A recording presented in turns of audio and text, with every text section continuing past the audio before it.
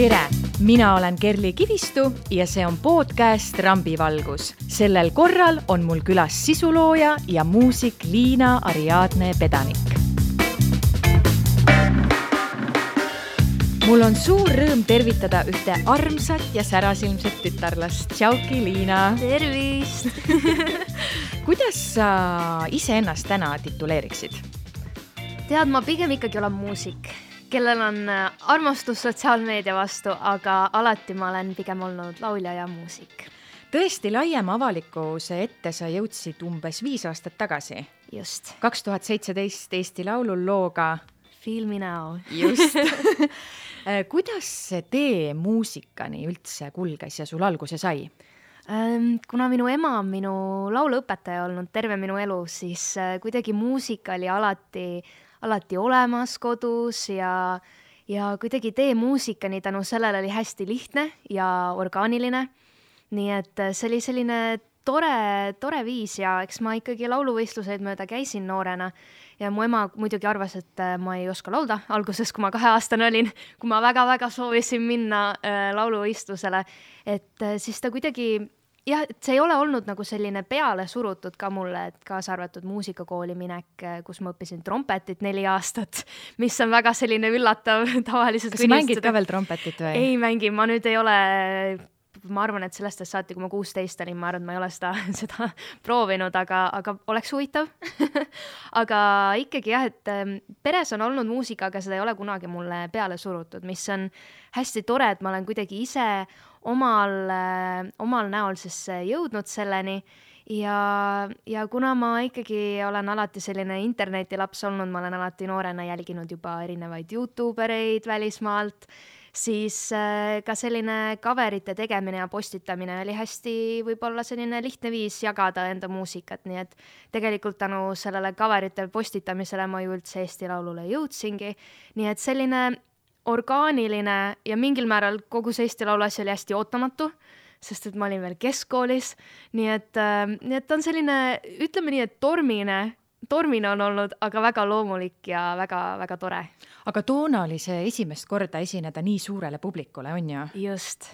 Nii et see oli päris naljakas sellepärast, et ma ütlesin ju Saku Suurhalli laval ka, et ma ei ole enne nii suuri inimesi näinud, kui Märt Avandi küsis mu käest, et kas sa oled enne nii suure publiku ees esinenud.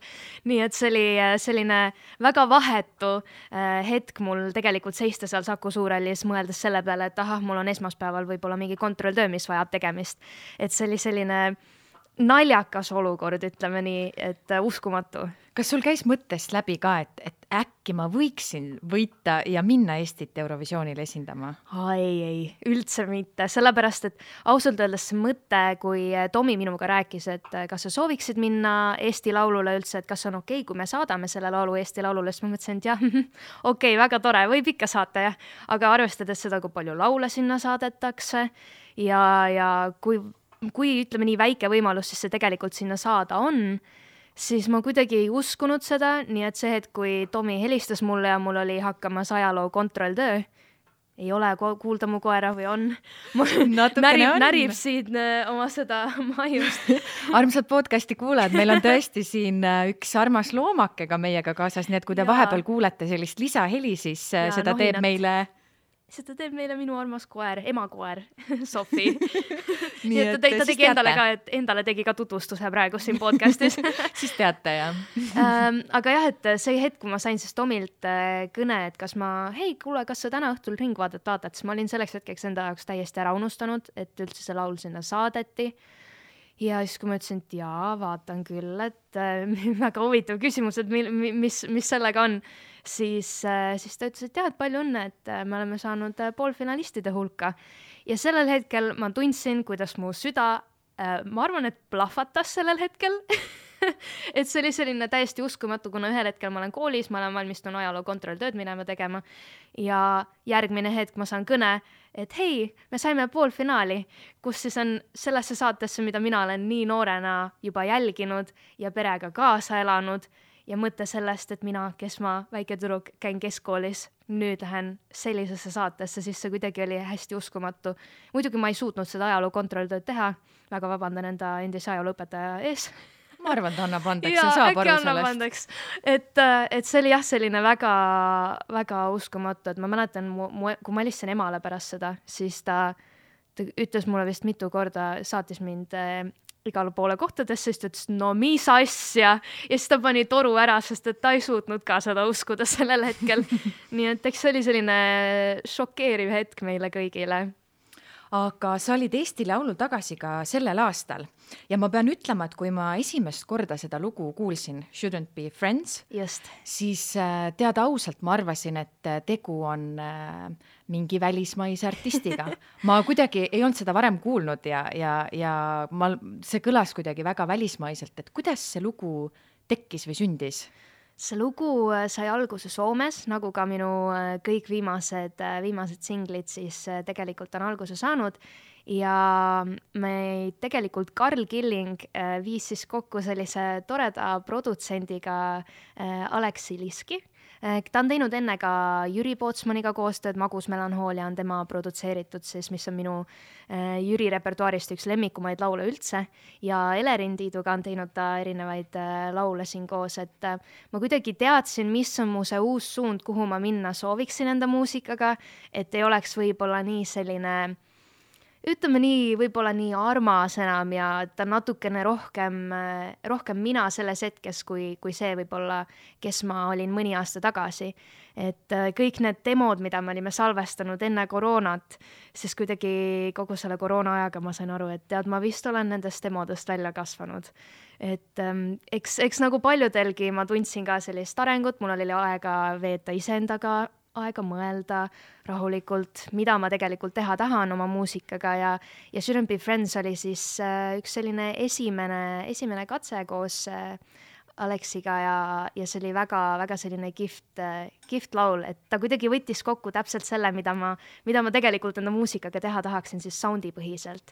Ja muidugi sõnadega ka, meil oli kaasas hästi lahe selline topliner, kes siis aitas meil mõelda sõnu ja meloodiaid, Sofi Meronen, kes on ka Soomest pärit ja temaga me saimegi siis kuidagi nii hea sellise harmoonia koos siis Martti, Sofi ja mina ja ka Aleksi, kellega me siis selle Shouldn't Be Friendsi koos lõime. Kas, kui ma paluksin sul veidi ümiseda meie podcasti kuulajatele seda või laulda akapellas, kas sa saaksid seda praegu kohe teha? Ma võin. See on nii harjumatu, kuna ma tavaliselt, kui keegi ütleb, laula midagi, siis ma olen alati mingi Some things I can't explain. You think that I'm insane. Headed for a dead end. Yeah, wasting my energy. You do you and I do me. Quit playing pretend. I think we shouldn't be friends. Ime ilusasti kõlab ju see niimoodi ka. Oled sa mõelnud, et seda akustiliselt ka esitada kuskil? Jaa, me oleme isegi, meil on sellised osad erasündmused, kus me oleme akustiliselt käinud esinemas ja see on väga selline tore viis on alati siis sellised väga produktsiooni poolest keerukamad ja täidlased laulud alati nii-öelda maha lammutada, et vaadata, mis tegelikult see laul on ja kuidas ta kõlab, kas näiteks ainult klaveriga või ainult kitarriga, et see on üks asi, mida ma teen alati iga kord, kui ma kirjutan uue loo Soomes, ma tulen tagasi koju, ma istun üksinda oma klaveri taha maha ja võtan ainult akordid ja sõnad ja siis vaatan, kas see lugu toimib ka ainult akordide ja ilma kõikide nende tulede ja viledega. Nii et see on selline hea viis vaadata, et kas see laul on päriselt hea või on see hea sellepärast, mis sinna kõik ümber ehitatud on. Aga paraku see laul ei pääsenud finaali. Jaa. Kas sa oskad lahti mõtestada tagantjärgi, et miks see nii juhtus ja kui palju see sind morjendas tol hetkel? Ma arvan, et miks ja see üks põhjus oli kindlasti see, et võib-olla see oli hästi selline suur hüpe, et paljud inimesed, kes jälgivadki ainult Eesti Laulu, võib-olla ei ole väga rohkem minu tegemisi siis jälginud pärast seda, et siis võrreldes selle sama nii-öelda filmi näotüdrukuga, kes ma olin keskkoolis ja kuidas ma siis esimest korda Eesti Laulul olin, et võrreldes selle tüdrukuga ma olen ikkagi väga-väga palju kasvanud ja arenenud ja ja et ta on päris selline suur hüpe, mis võib olla natukene hirmutav olla paljude jaoks. Aga üks selline tore vahva asi, mis ma hiljem avastasin ka, oli see, et inimesed kirjutasid mulle, ma arvan, et mul oli kusagil üle 30 kirja vähemalt Instagramis, et ma ei hääletanud sinu poolt, kuna ma arvasin, et sa nii või naa saad edasi. Sul on suur jälgijaskond. Ma arvasin, et nemad nii või naa hääletavad su edasi. Nii et see oli selline natukene magusolus, selline kurb hetk, et tihtipeale just, kui inimesed vaatavad, et näed, vaata, tal on võib-olla mingid teatud suuremad jälgijanumbrid, et kindlasti tema saab edasi, siis see võib tegelikult hoopis vastupidi mitte sinu kasuks mängida. Ei saa iseenesest mõistetavalt võtta, ja seda on vist varemgi juhtunud tegelikult Eesti muusikutega. Ja nimelt, et ma olen ise ka, eks ma nautisin seda protsessi väga palju ja ma üritasin kõike võtta sellest, mis mul võtta seal oli, ja tegelikult oli väga tore oli Eesti Laulul tagasi olla, aga eks ikka oli selline kurb tuju oli ja mitte just sellepärast, et näed, ma ei saanud poolfinaali või issand jumal, ma ei saanud finaali edasi, vaid pigem oli just see, et ma ei saanud seda laulu laval esitada laivis, kui eelnevalt oli, et kui sa said Eesti Laulul, olid poolfinaalid ja sul oli võimalus seda kohe siis teistele laivis esitada, siis inimesed hääletasid ainult siis selle lühikese muusikavideo põhjal, mida nad nägid seal ühe korra. Nii et see oli natukene selline teistmoodi protsess oli seekord ja ma arvan jah, et kõige rohkem tegi kurvemaks see, et ma ei saanud nii-öelda siis seda live-esituse märki maha jätta, et ikkagi kui inimesed vaatavad, guugeldavad YouTube'ist, vaatavad Eesti Laulu Ariadne, siis neil on ikkagi see pilt ees minust, kes ma olin 18-aastaselt ikka veel keskkooli laps ja kuidas ma siis seal seda laulu esitasin. Kui palju sa oled selle 5 aastaga ise arenenud? Sa mainisid, et sa oled, et mis võib-olla kõige suurem muutus on olnud? Meeletult arenenud olen ja see on, ma arvan, kõige suurem muutus on see, et ma olen hästi mugav selles, kes ma täna inimesena olen, et olen leidnud sellise enesekindluse endas ja kindlasti kui võtta ka muusika kirjutamist, siis eelnevalt Eesti Laulul ma arvasin, et ma olen väga halb laulukirjutaja ja ma ei oska ise laule kirjutada ja kui keegi ütleb mulle, et aga lihtsalt alusta kusagilt, et pane lihtsalt mingid sõnad kirja, et see kuidagi tundus nii utoopiline minu jaoks, et kuidas seda saab teha, siis nüüd ma tunnen, et ma olen ikkagi tänu sellele, et ma olen käinud Soomes kirjutamas ja ma olen saanud näha kogu seda protsessi kõrvalt, ma olen saanud õppida kogu muusikatööstuses olemist, siis et see on väga palju kaasa aidanud ja ma olen kindlasti leidnud ka rohkem tänu Martti abile siis sellise enesekindluse, tema, kes on mu kõrval ja julgustab mind alati olema see, kes ma olen ja jääma endale kindlaks, et mitte lasta võib-olla siis sellistel teistel elementidel ennast mõjutada. Sa oled ka Sony Music Baltiksi artist. Just. Millist muusikat või millist artistlikkust sa soovid läbi iseenda publikule pakkuda? Ma arvan, et see on väga hea küsimus. Et ma arvan, et peamiselt ongi see, et lihtsalt võib-olla läbi enda muusikaga julgustada teisi olema rohkem avatud ja olema rohkem enesekindlamad endas.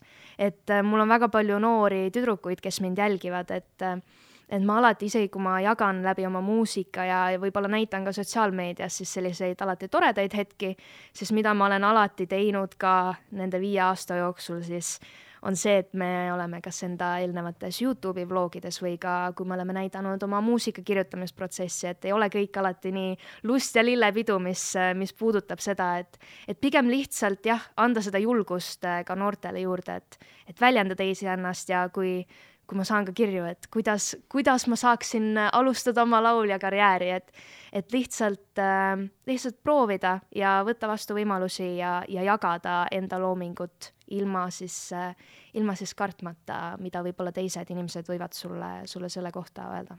Aga see stiil on ikkagi selline popilik, on ju, või elektrooniline?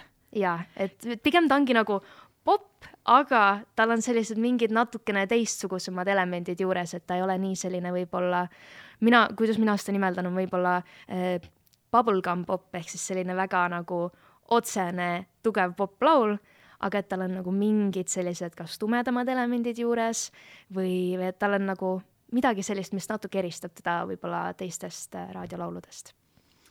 Sul on 2 nime. Liina Ariadne ja ma vaatasin, et artistina sa kasutad Ariadnet. Just. Kuidas või milline on sinu nime saamise lugu? Nime saamise lugu on selline vahva lugu, sellepärast, et Ariadne oli minu vanaema nimi äkki. Just, vanaema. Igatahes ma täpselt isegi ei tea. Ja et paljud küsivad ka, et kas sa said Kreeka mütoloogiast enda teise nime, et kas su vanematele väga meeldis selline kirjandus ja kogu see osa või siis näiteks on Läti intervjuus küsiti minu käest ka, et kas ma sain Ariana Grandelt inspiratsiooni, et endale artisti nime valida. Et tegelikult oligi see, et minu vanaema nimi oli Ariadne ja mu emale nii tohutult meeldis see nimi, et ta teadis, et ühel hetkel, kui tema saab endale tütre, siis sellest saab tema teine nimi, nii et niimoodi see Liina siis sinna ette sai ka valitud, et mis siis Ariadnega kokku läheks ja millega siis minu ema-isa võib-olla siis koos samamoodi nõustuksid. Aga sõbrad kutsuvad sind ja igapäevaselt, kuidas siis sind Liinaks. On pigem Liina? Ikka Liina ja et Ariadne on selline, mitte öeldest nagu ametlik, aga ta on selline väga pikk ja lohisev ja võib-olla paljud ütlevad Adriane ja et seda on lihtne segamini ajada, et sõpradele ma olen alati Liina. Kui sotsiaalmeedia valdkonda liikuda, siis ma vaatasin sinu Instagrami kontol on 63 000 jälgijat. Appi. Mis see on ju meeletult suur arv, kui ma mõtlen Eesti kontekstis. Ja. Kuidas see tee sotsiaalmeediani jõudis? Kuidas sa sellele levelile jõudsid? See on vahva küsimus sellepärast, et tegelikult mul on alati, kuna ma eelnevalt juba mainisin, ma olen jälginud siis kõiki neid välismaa YouTubereid sellest saati, kui mina olin teismeline. Ja et kuidas ma ka tegelikult alustasin, kunagi oli selline platvormi nagu Ask FM ja kuidas ma siis Ask FM-i hakkasin erinevaid videovastuseid tegema, et inimesed kirjutasid mulle, hei, kas sa saad seda laulu laulda? Ja siis ma üksinda istusin 14-aastasena oma magamistoas, mängisin kitarri väga halvasti, aga vähemalt ma üritasin ja siis ma tegin neid minutilisi vastuseid sinna nendele, et sealt ma sain esimesed sellised, ütleme nii, 2,000 jälgijat just sellele platvormile, et kuna ta oli selline hästi-hästi populaarne noorte seas tollel ajal. Ja sealt kuidagi ma hakkasin YouTube'i postitama pikemaid videoid, kuna aega oli ju nii vähe, et sinna Ask FM-i panna. Et need enamus videod on nüüd mul tänaseks privaatse peale pandud, kuna neid on maru piinlik tagasi vaadata, aga vähemalt ma tegin seda. Mul on hea veel selle üle, et ma sain selle kogemuse ja ma tegin seda. Ja ma arvan, et kui ma Martiga tuttavaks sain, siis mul äkki oli kusagil 3000 või 4000 jälgijat enne siis Eesti Laulu. Ja Martiga tutvudes ma kuidagi nägin seda sotsiaalmeedia poolt täiesti teistmoodi, selline loominguliselt, et mul on rohkem tegelikult võimalusi ennast väljendada seal. Ja see oli selline tore viis, kui me alustasime enda ühist YouTube'i kanalit, et ma olen alati tahtnud seda teha, aga videote monteerimine tundus maru keeruline ja miks ka tegelikult paljud tiktokerid või siis sotsiaalmeedia sisuloojad väga vähesed teevad YouTube'i videoid, on just see, et see aeg, mis sa kulutad arvuti taga istudes ja monteerides, on meeletult pikk. Et seda ei ole nii lihtne õppida ja nii lihtne teha, nagu mobiilis võib-olla TikTok'e siis kokku panna on. Et kõik see, mis ma olen õppinud tänu Martile, on mulle suureks abiks olnud ja ma ütleks, et tema on olnud selline kalju minu kõrval, kellega siis kogu seda sotsiaalmeediat teha ja kuidas jõuda siis praegusesse hetkesse, kus ma olen. Aga kuidas ühe sisulooja päev välja näeb, sest tegelikult influencer, mis on siis sisulooja, see termin või see amet siis on meie teadvusesse tulnud kuidagi viimastel aastatel. Ja mõni inimene võib-olla üldse arvab, et see polegi mingi ametikoht. Jaa, et tegelikult iga päev on erinev. Nii et see ongi väga keeruline on võib-olla sellist igapäevast rutiini endale paika seada, aga mina olen väga palju üritanud seda teha ja samamoodi, et ma ei maga hommikul kella 12-ni, vaid ma ikkagi ärkan kella 8 või kõige hiljem 9 ülesse. Ma teen oma hommikurutiinid ära ja siis ma hakkan mõtlema, et kas mul oleneb, kui mul näiteks muusikaga ei ole vaja mitte midagi sellel päeval teha, siis ongi, et millised on need sisud, mis mul on vaja ära teha, kas mul on mõned brändidega koostööd tulekul, mis ma saaksin antud päeval TikTok'i teha, sest et TikTok on selline platvorm, mis nõuab sinult väga regulaarset postitamist ja võib ka öelda, et igapäevast postitamist. Nii et see on selline pidev töö, et sotsiaalmeedia ei lähe kunagi pausile.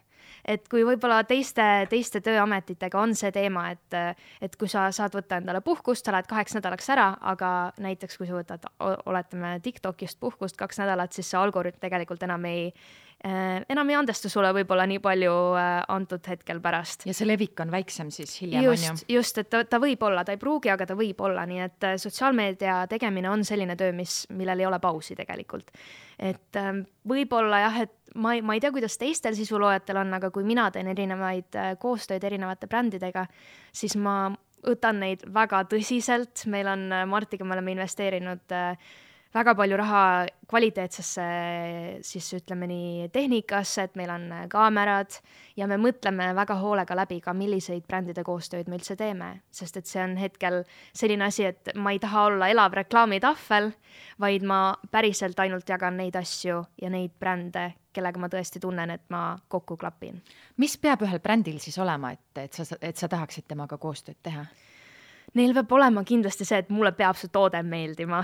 Et kui näiteks võttagi erinevad brändid, kellega ma täna olen koostööd teinud, siis alati esmane, kui see võib-olla siis pakkumine tuleb sisse, ma mõtlen, kas see on see asi, mida ma päriselt ise kasutan, kas mulle meeldib see bränd, millega see bränd tegeleb ja samamoodi on ka see, et kas see bränd on mulle valmis andma loomingulist vabadust.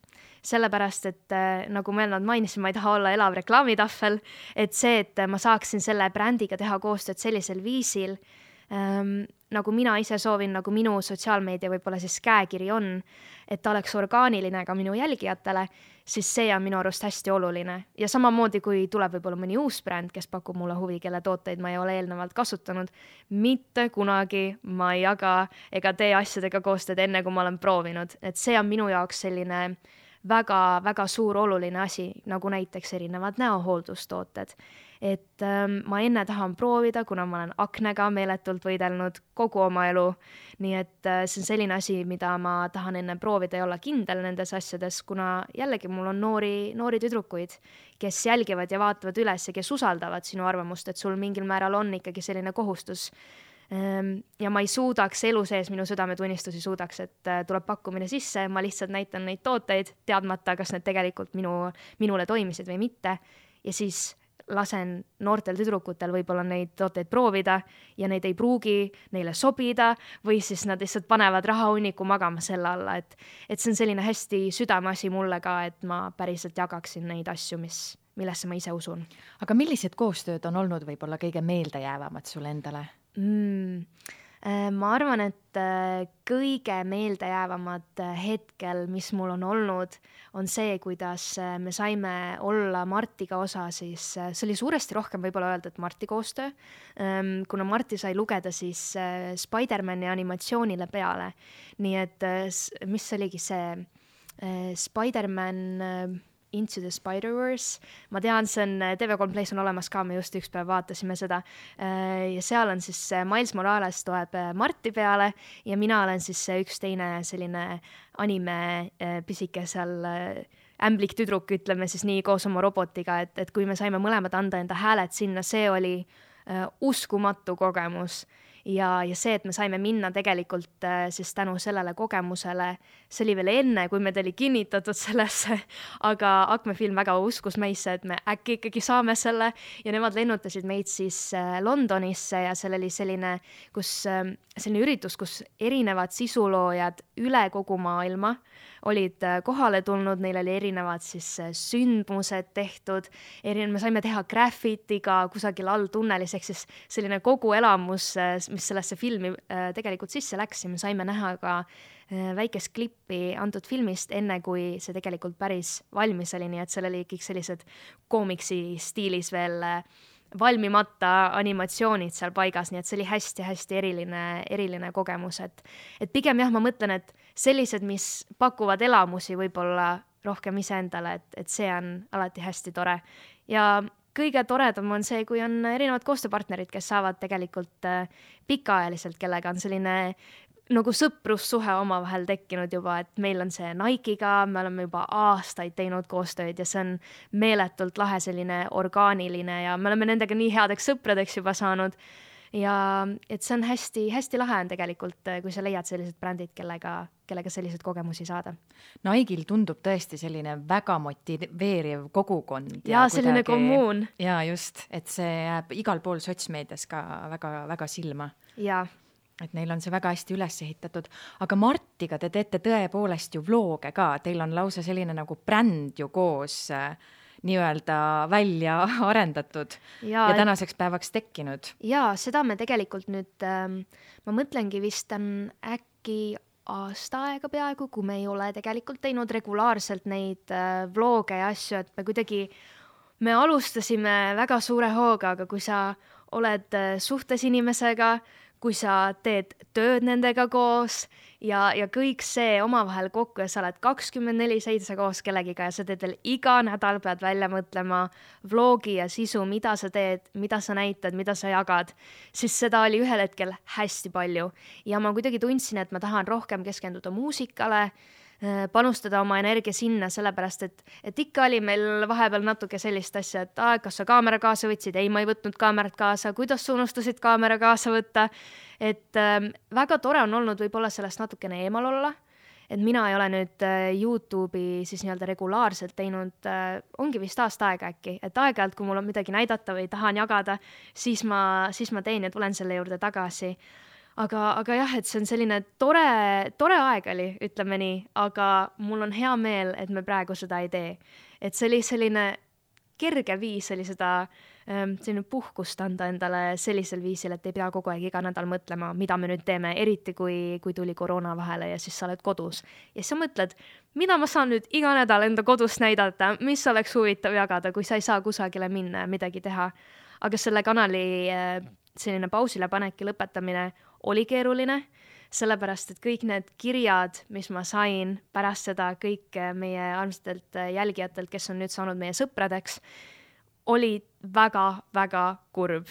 Et kuidas inimesed kirjutasid, kuidas nad on meiega üles kasvanud, kui kurb, mida nad nüüd vaatavad iga päev, iga nädal, kuidas nad meie tegemistega kursis on, et mul oli selline mingil määral isegi Liina tunne tekkis ja ma mäletan, mul tuli pärast seda nii suur paanikahoog tuli peale, ma helistasin oma emale, ma küsisin, hei, ma ei tea, kas ma teen õige otsuse ja et kas see on õige asi, kuigi ma tegelikult sisimas teadsime Martiga, et on aeg natukene keskenduda muusikale rohkem ja leida see tee tagasi selle juurde, aga see ei olnud mingil määral lihtne. Aga tõesti, te jagasite ju videopilte oma kodust, oma mõtetest, et olite väga isiklikud seal, et kui keeruline see sinu jaoks on sellise isikliku elu või kogu oma elu laiali laotamine tegelikult interneti rahva ette? See on, alguses mul oli sellega päris keeruline, et kui me võtame võib-olla teised Eesti artistid üleüldiselt, siis kui palju sa tegelikult nende igapäevaelu detaile tead ja kuidas neil võib-olla suhted oma elukaaslasega on kogu aeg. Nad teadlikult hoiavad seda mingi katte all. Just, et see on, et kuigi meie ka, see on ikkagi, vist see oli kusagil 10-12 minutit, mida me näitasime igast enda nädalast, et ta oli selline valitud sisu, mida me näitasime, aga samas me hoidsime selle hästi päris. Et algus mul oli päris keeruline sellega toime tulla, et miks Martti võib-olla filmib mind, kui mul on halb tuju või kui ma nutan. Et miks on okei seda näidata, et mul oli raske võib-olla sellest, mis see tüüpiline sotsiaalmeedia, see sein on, et võib-olla seda nagu lammutada ja näidata selliseid päris hetki ka.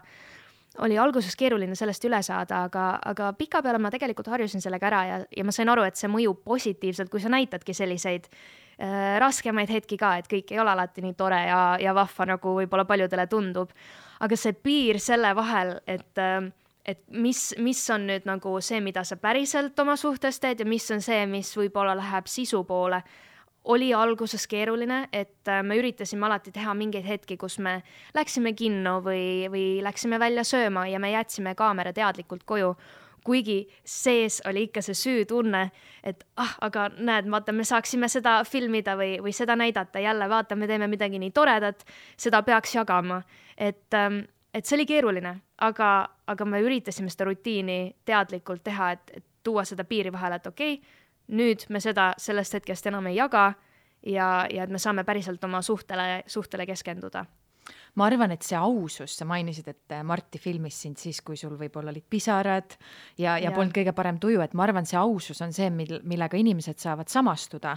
Ja tegelikult seda siis teie fännid ka mitte ei oota, vaid kuidagi nagu meeldib võib-olla sellepärast, et jälgida, et te olete ehedad, on ju. Jah.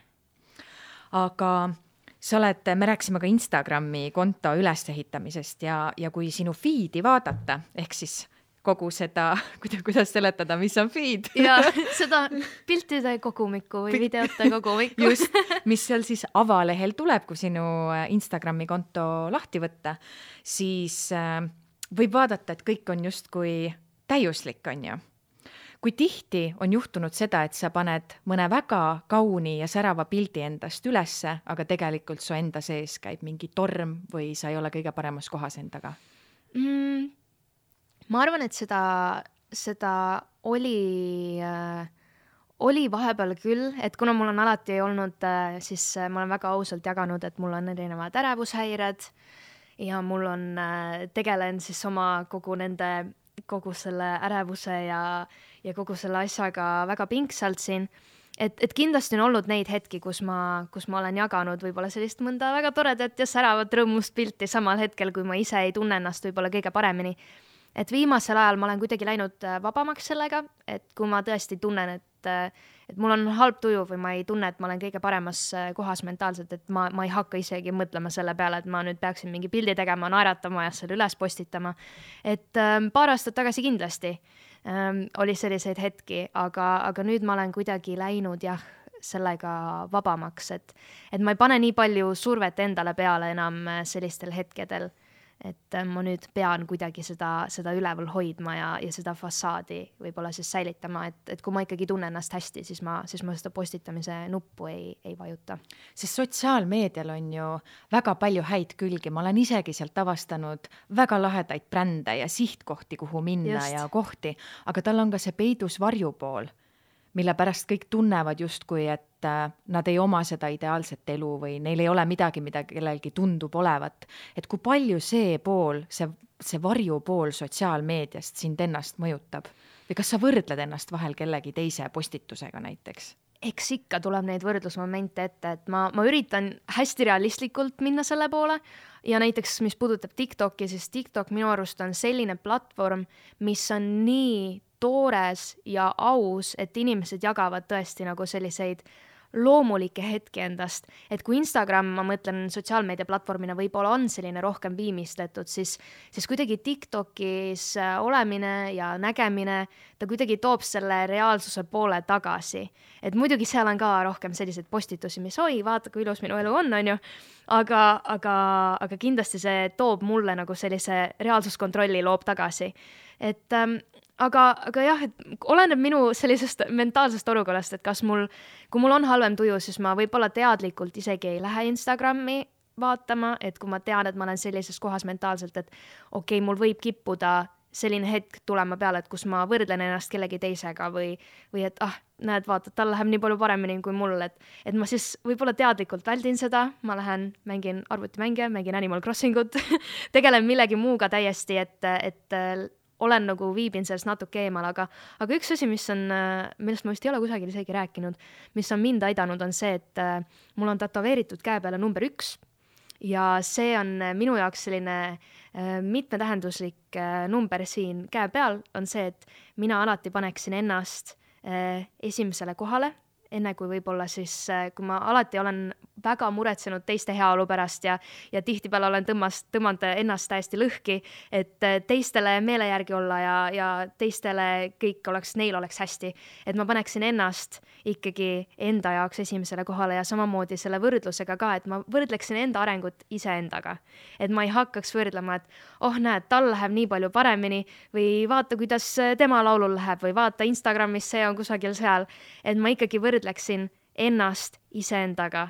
Et kui ma mõtlen selle peale, kus ma olin 2 aastat tagasi näiteks, siis see, kus ma täna olen ma nii suure hüppe teinud enda jaoks ja kuigi võib-olla teistele see ei tundu nii, siis ma iseenda jaoks seda tean, et tätoveeringud on alati selline viis, mis minu jaoks nagu toob sellise reaalsuskontrolli, kuna ta on alati nagu väike märkmepaber, mis sul tuletab midagi meelde, nii et see on mulle ka kindlasti väga palju kasuks olnud. Ma arvan, et sa andsid siin paar väga head nippi, kuidas sotsiaalmeediat tervislikult tarbida.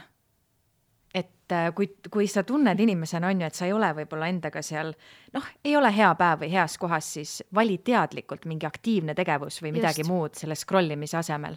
Ja, seda ma olen tõesti, ma arvan, tänu sellele koroona ajale, ma ütlen ausalt, selles on nii palju halba olnud, kõik, mis ümberringi toimunud on, aga samas isiklikult ma tunnen, et see on kuidagi mind nii palju kasvatanud. Just see, et sa oledki kodus, tegeled iseendaga ja see, kuidas ma olen jõudnud analüüsida võib-olla mingeid enda käitumismustreid rohkem ja jõudnud endaga siis rohkem saanud paremaks sõbraks. Nii et see on tõesti aidanud mind ka leida neid võib-olla mustreid ka sotsiaalmeediaga, mis ma tunnen, et ei ole võib-olla kõige tervislikumad eelnevalt olnud.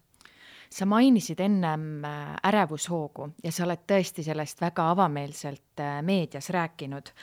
Ja ma leidsin ühe artikli, kus sa ütlesid, et sa kannatasid teismeeas keeruliste ärevushäirete käes, mis elu peaaegu talumatult raskeks muutsid. Ja. Kas sa oled tänaseks päevaks kuidagi enda jaoks mõistnud, et millest see võis alguse saada või mis mingil hetkel valesti läks?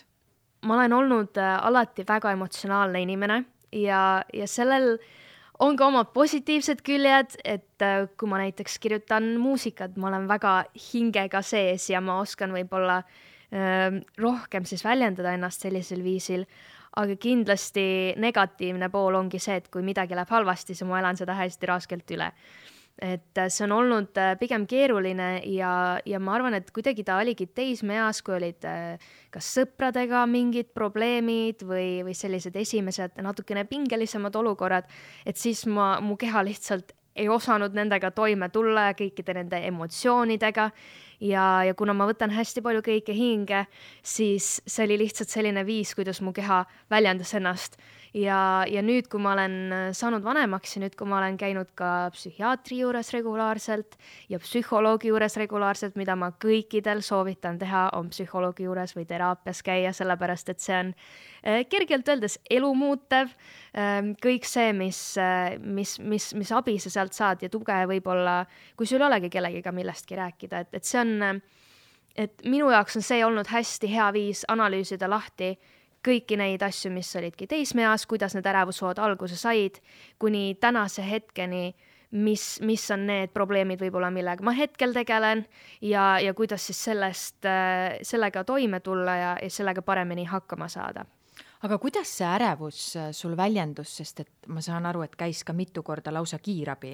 Jaa, nimelt mul oli astma. Mul praegu on astma rohkem kontrolli all, aga ikkagi ta eksisteerib ja ta on mul olemas, et ma ei saa sellest päris lahti, aga mul oli, kui mul tuli siis paanikahoog või ärevushoog tuli peale, siis see läks üle lõpuks astmahoogs. Ja kuna ma sellel hetkel päris ei teadnud, et mul on astma või et see on sellisel viisil, siis lihtsalt mu ema kutsus mulle kiirabi ja ma sain sealt hapnikku korralikult ja nad suutsid mind maha rahustada.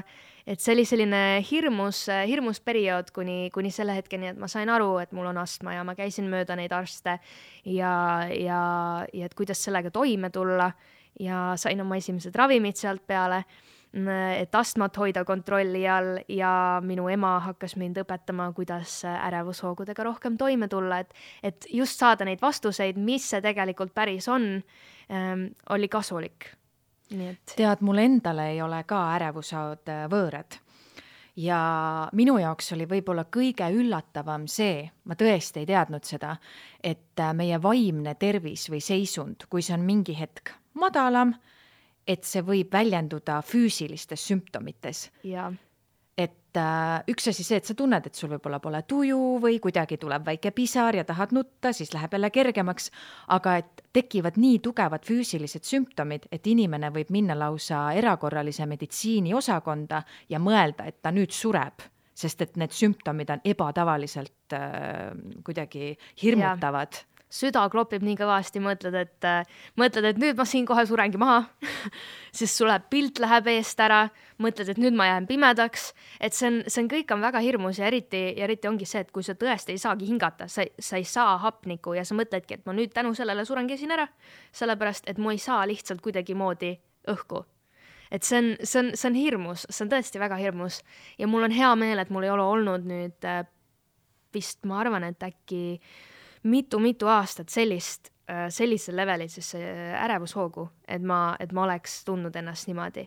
Et mul on tänasel päeval, mul on eraldi, ema on väga harjunud juba, et kui mul on tulemas ärevushoog või selline asi, et siis kui mul Martit võib-olla ei ole juures ja Martti ei oska mind maha rahustada sellest, siis tegelikult ema on see, kellele ma helistan, et ma küll saan 24 see aasta, aga jah, ema on see inimene, kes suudab mind jätkuvalt maha rahustada ja rääkida mind läbi sellest.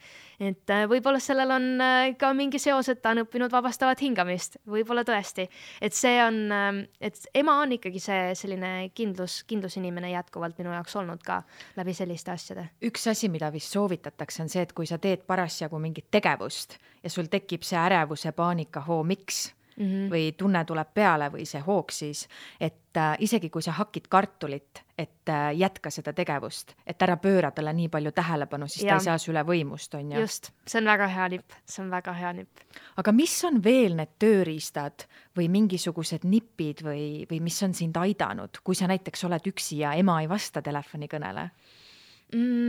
Ma arvan, et ongi see, et ise proovida siis seda hingata sellistes olukordades, et ka kuidas, kui me õhtul näiteks Martiga magama jääme, me tegelikult kasutame sellist äppi nimega Headspace, kus on siis erinevad meditatsioonid ja see on see koht, kus me ka jääme õhtuti, enne kui me magama jääme, me teeme neid hingamisharjutusi ja sellega ma jään sekundiga nagu nipsust jään magama, et tänu sellistele äppidele, mis võib-olla ongi, et kas või kui sul on iPhone, siis seal on eraldi selline vist mul Apple Watchi kella peal on ka tuleb breathe, ehk siis tihtipeale, kui sa lähed paanikasse, esimene asi, mis unustad teha, on hingata ja hingamine on nii oluline. Mul on jällegi, tulles tagasi tätoveeringute juurde, mul on hinga käe peale kirjutatud, nii et see on selline lihtne väike asi, et kui ma ka esinen, ma hoian mikrofoni, et ma ei unusta seda ära, et ma näen seda kirja oma käe peal hinga, siis ma hingan korra sügavalt sisse välja, võib-olla enne kui laul hakkab või järgmine laul hakkab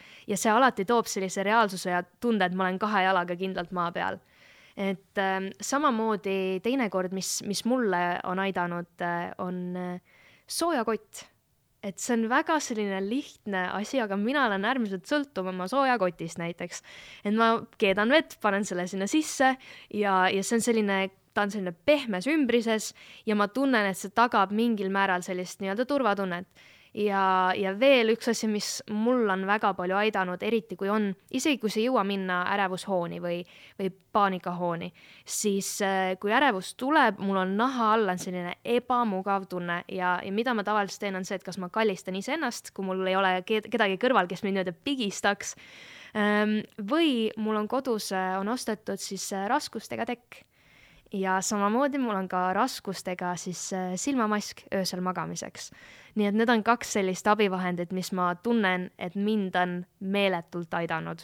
Et ikkagi ärevus on olnud sinu elus nii domineerival kohal, et sa oled pidanud oma mingisugused esemed ja rutiinid selle järgi kujundama. Jaa, on küll. Väga karm. Aga ma olen kuidagi õppinud sellega toime tulema. Ja ma olen õppinud ka ennast tundma, et kuidas ma saan nendest olukordadest, ütleme siis nii üle, nende olukordadega toime tulla, et kindlasti mingil hetkel ka ma tundsin, et see oli äkki enne Eesti laulu, kui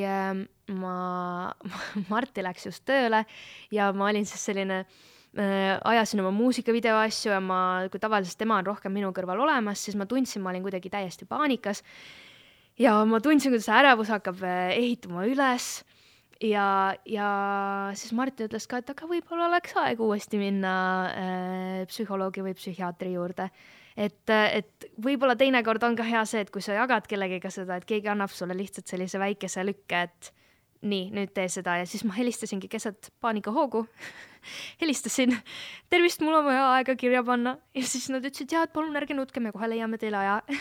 Et ma teadsin, et kui ma nüüd kohe praegu sellel hetkel ei pane endal aega kirja, siis ma suudan ennast sellest välja rääkida. Ja mul on hea meel, et ma panin aja kirja, ma läksin kohale ja ma sain endal abi ja nüüd ma käin regulaarselt ja see on väga selline tore viis, kuidas ennast aidata. Et jah, see oli selline tore lükke, mis Martti mulle andis ka, et ma teadsin, et kohe, kui ma nüüd praegu seda ei tee, ma räägin ennast sellest välja, kui mul pärast on parem. Nii et head kuulajad, kui teie lähedased võib-olla suunavad teid psühholoogi juurde või tahavad teile muul moel abiks olla, mis võib-olla teile sellel hetkel ei meeldi, siis ei tohi solvuda, sest et nad kuulake neid, nad tegelikult, ma usun, et soovivad parimat ja tihtipeale see võib anda väga hea tulemuse, sest nad näevad ju kõrvalt mingeid asju, mida me ise ei näe.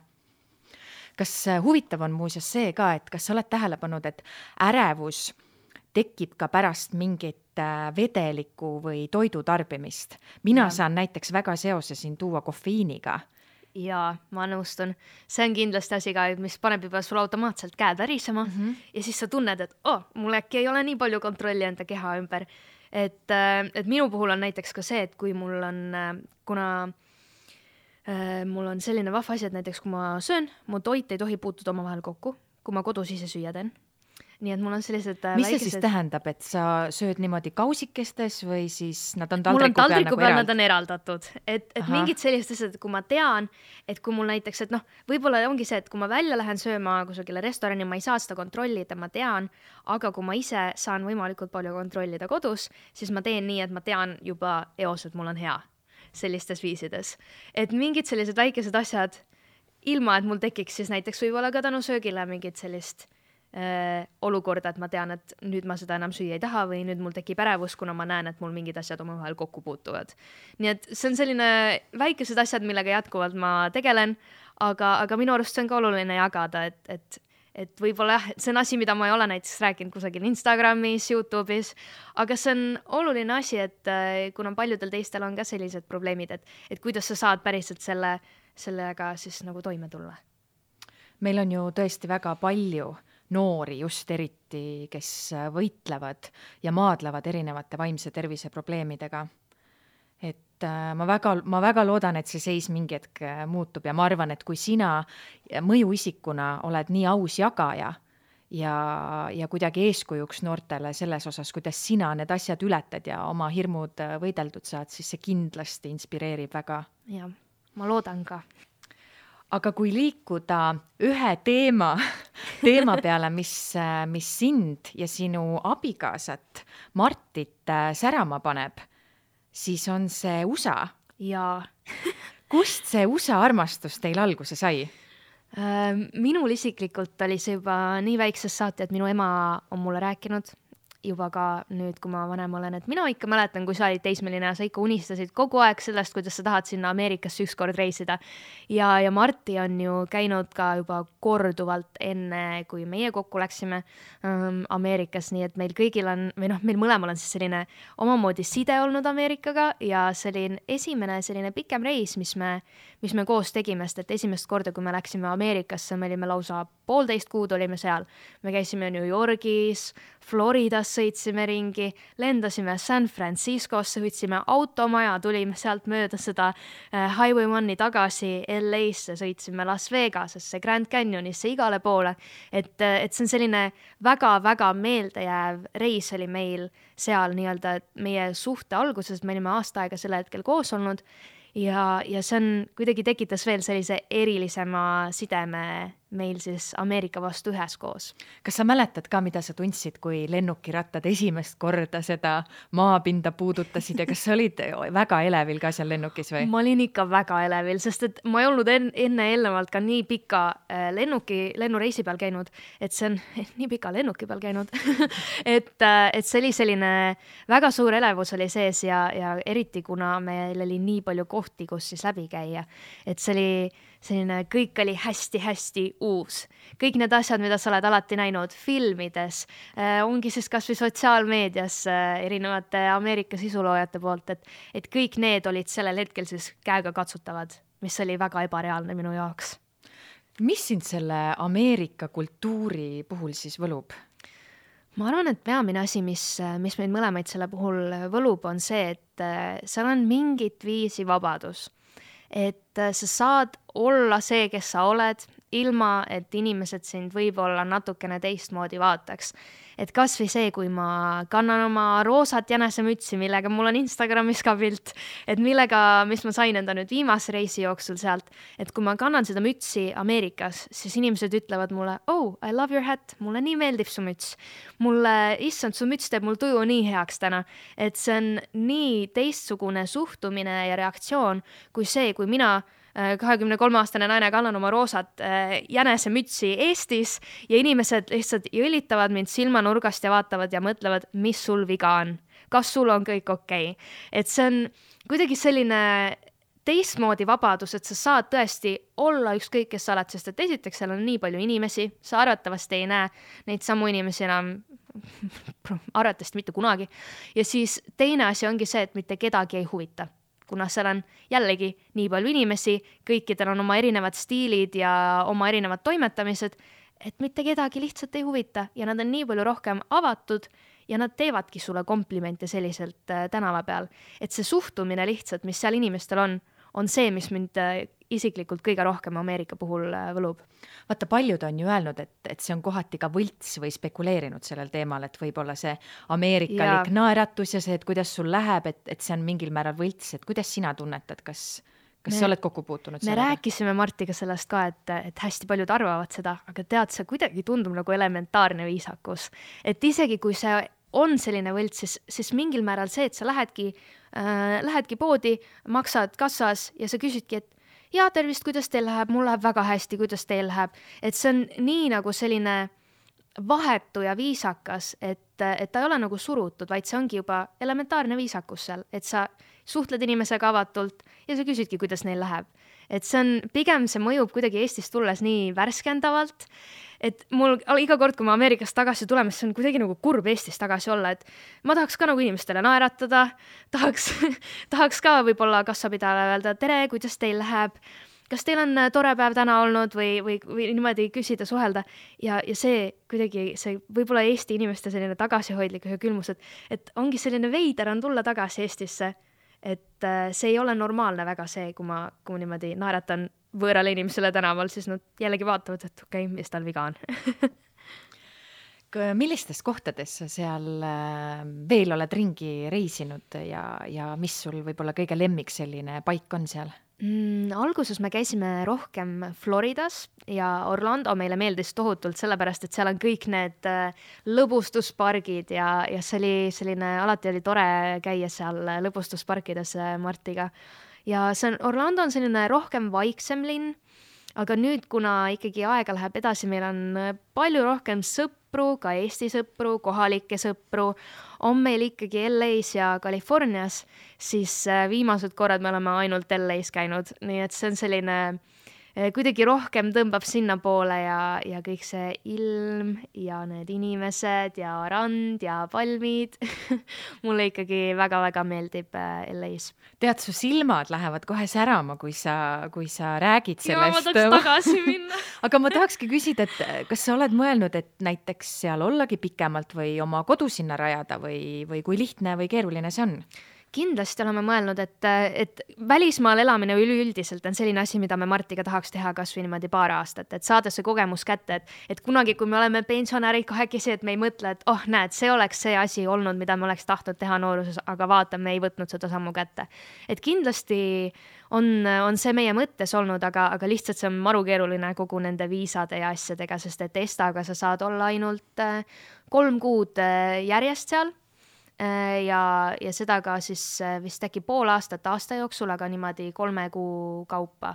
Et ta on keeruline, on sinna Ameerikasse pääseda, aga jah, et see, miks ka mitte, oleks tore. Võib öelda, et sinu elu ühed olulisemad sündmused on ka toimunud just USAs. Sa kihlusid seal ja sa abiellusid seal. Miks just seal?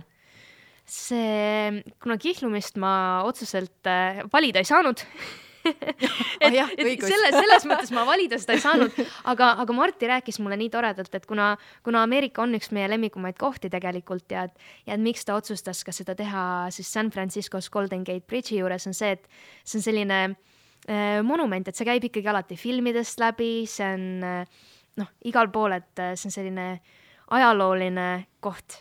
Ja tal oligi see põhimõte sellega, et kui me kihlusime seal, et ükskõik kus ma hiljem seda näen, olgu see siis kas mõni film, mida me vaatame, et kui ma näen Golden Gate Bridge'i, siis mul tuleb meelde see hetk, see õnnelik hetk, kui meie seal kihlusime. Et see on selline hästi armas minu arust tema poolt. Ja Las Vegas oli ausalt öeldes selline, et meile lihtsalt meeldib asju teistmoodi teha.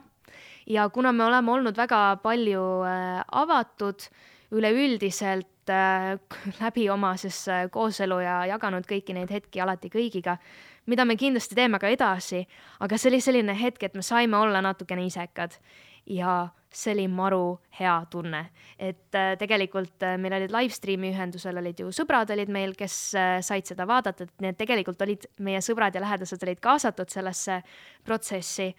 Aga nemad ka väga pikalt sellest ette teada ei saanud. aga see oli selline väga tore viis, et sa ärkasidki hommikul vara kell 5 ülesse, kuna me olime lihtsalt mõlemad nii elevil, me ei saanud magada. Saime rahulikult koos valmis sättida, ta aitas mul juukseid sirgendada. Et see nii teistmoodi päev oli nii pingevaba, mida me mõlemad lihtsalt nii väga nautisime. Ja see, et me isegi mõtlesime, et kas me läheme siis nüüd kusagile peenesse kohta sööma, ja siis me mõtlesime, et ei tead, me ei viitsi. Me läheme võtame burgerit. Ja siis me lihtsalt jalutasime Las Vegases õhtul, võtsime burgerit ja see oli nii tore. Et see on tõesti selline hästi eriline ja teistmoodi päev oli. Et päev iseendale. Just. Ja ei olnud seda pinget, et okei, ma nüüd mul on külalised siin, ma pean vaatama, et neil kõigil oleks tore, sest et ma tean kindlalt, et kui ma oleks teinud siis sellise traditsioonilise pulma, ma võib-olla ei oleks seda nii palju saanud ise nautida. Et alati kõik räägivad, et issand jumal, pulmapäev on nii stressirohke päev, siis sellega oli nii pingevaba ja nii positiivne kogemus oli sellega. Aga mida abielu sinu jaoks siis tähendab? Sest tegelikult see ei ole tänasel päeval väga tavapärane, et võib-olla nii noorena abielluda. Ma arvan, et see on tegelikult suuresti ju palju ei muutu, et abielu lihtsalt ongi meie jaoks selline asi, et me nüüd oleme nii-öelda ametlikult perekond, et see on selline, kui mina ise arvasin, et võib-olla ei muutu minu jaoks nagu selles mõttes palju, siis mingi tunne ikkagi on sees, et okei, nüüd me oleme veel rohkem üks ja et Martti on ka kuidagi nii teistmoodi, mitte nagu nii teistmoodi ei kohtle mind, aga ikkagi selline, et ta muretseb rohkem minu pärast, ta toob mulle hommikul praegu süüa voodisse, mis on nii armas, et see on selline teistmoodi ühtsustunne tekib pärast abielu. Et kui eelnevalt me oleme alati olnud ka sellise tiimi mentaliteediga, et alati meie maailma vastu, et me ei ole kunagi olnud see, et mina ja sina eraldi, vaid me oleme alati olnud rohkem kui meie, siis nüüd on see võib-olla tänu sellele, et me abiellusime, on nagu veelgi rohkem tugevam ja saanud läbi selle kinnitust. Teil tundub tõesti kõrvaltvaatajana ka väga ühtne ja tugev suhe. Mis sa arvad, kui sa peaksid välja tooma ühe asja, et milles see õnne valem peitub või mida sa tunned, et teil nagu eriti kuidagi hästi teil omavahel klapib? Ma arvan, et see on ausus ja ausus selle poole pealt, et kohe, kui meid miski häirib või ma tunnen, et näiteks mingi asi näiteks oletame ongi, Martti jättis oma kausi pesemata, kraanikaussi, et siis ma kohe ütlen talle, et hei, hästi sellised viisakalt, et meil on see avatus on nii okei olemas, et me saame üksteisele öelda kohe mingeid asju välja tuua, enne kui meil jõuavad need kasvada, et me ei hoia üksteise sees siis neid asju ja ühel hetkel ma siis ei plahvata neid tema peale. Et kohe, kui miskit valesti on, siis ma ütlengi, et hei, see on üks asi, mis mind praegu väga häirib või see, kui mina näiteks joon Red Bulli ja ma jätan purgi kusagile vedelema, siis ta ütleb mulle kohe ka, et näed, palun, kas sa saad selle ära panna, siis ma ütlen jah, aitäh. Et see, et mina ise olen vastuvõtlikum, et kui tema ütleb mulle midagi ja tema on ka avatud selle koha pealt, et see on niivõrd oluline leida see ühine pind selles. Ja näiteks ongi ka see, et kui mul on paha tuju ja ma ei tea isegi, mille pärast see on, aga ma tunnen, et ma olen ärritunud, siis selle asemel, et mina seda ei ela nagu tema peal välja, vaid ma lähengi ütlen talle, et hei, ma ei saa aru, miks mul praegu on selline tuju, ma ei saa aru, miks ma tunnen, et ma olen ärritunud ja ma olen selline plahvatusohtlik, et kui ma midagi praegu võib-olla peaksin ütlema sulle kogemata või kas või mingis hoos, siis saa aru, et ma tegelikult ei mõtle seda. Et see, et sul ongi see avatus ja vastuvõtlikkus, need on minu arust hästi-hästi olulised asjad, mis meid on väga palju aidanud meie suhtes edasi. Kas sa olid ka pisikesena tüdrukuna see, kes unistas sellest valgest ilusast kleidist ja kindlasti oli. Ma arvan, et meis kõigis on natukene seda sees, aga alati mul oli selline väga kindel viis, et okei, nüüd et kuidas mul on vanemad, kõik on minu pulmas ja kõik see, et sul mingid nagu unistused, asjad on olemas, aga sellel hetkel, kui tegelikult sa kohtad enda seda päris oma inimest, need võivad kategooriliselt muutuda.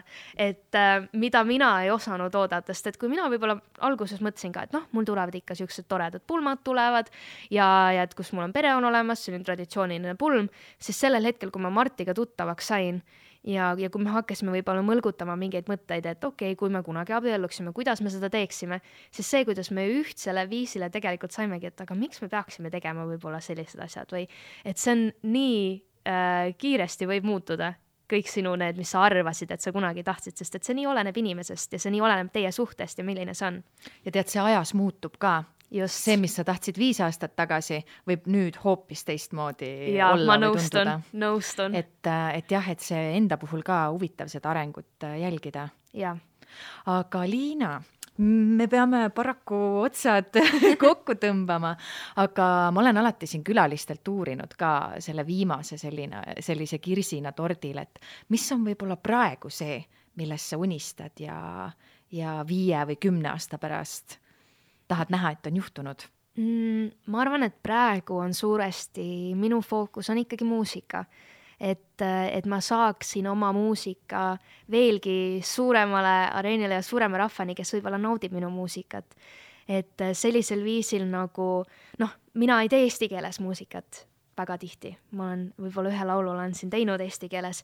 Et ikkagi mul on need mingid unistused ja ma ei ole nõus veel alla andma sellisel viisil, et ma saaksin enda laulu ja muusikaga, sest tegelikult suuremate areenideni, mis ka tegelikult viimase singliga sai, et see jõudis Rootsi New Music Friday playlisti, mis on täiesti uskumatu, et iga selline reliis laulule on nii põnev ja ma ei jõua ära oodata, et näha, mida tulevik tegelikult mulle toob.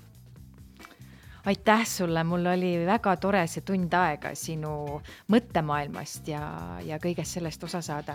Suur aitäh kutsumast. Ma loodan, et su unistused täituvad. Aitäh. Head podcasti kuulajad, uus külaline on Rambivalguses juba järgmisel nädalal. Seniks kõike kaunist ja tšau, paka. Tšau.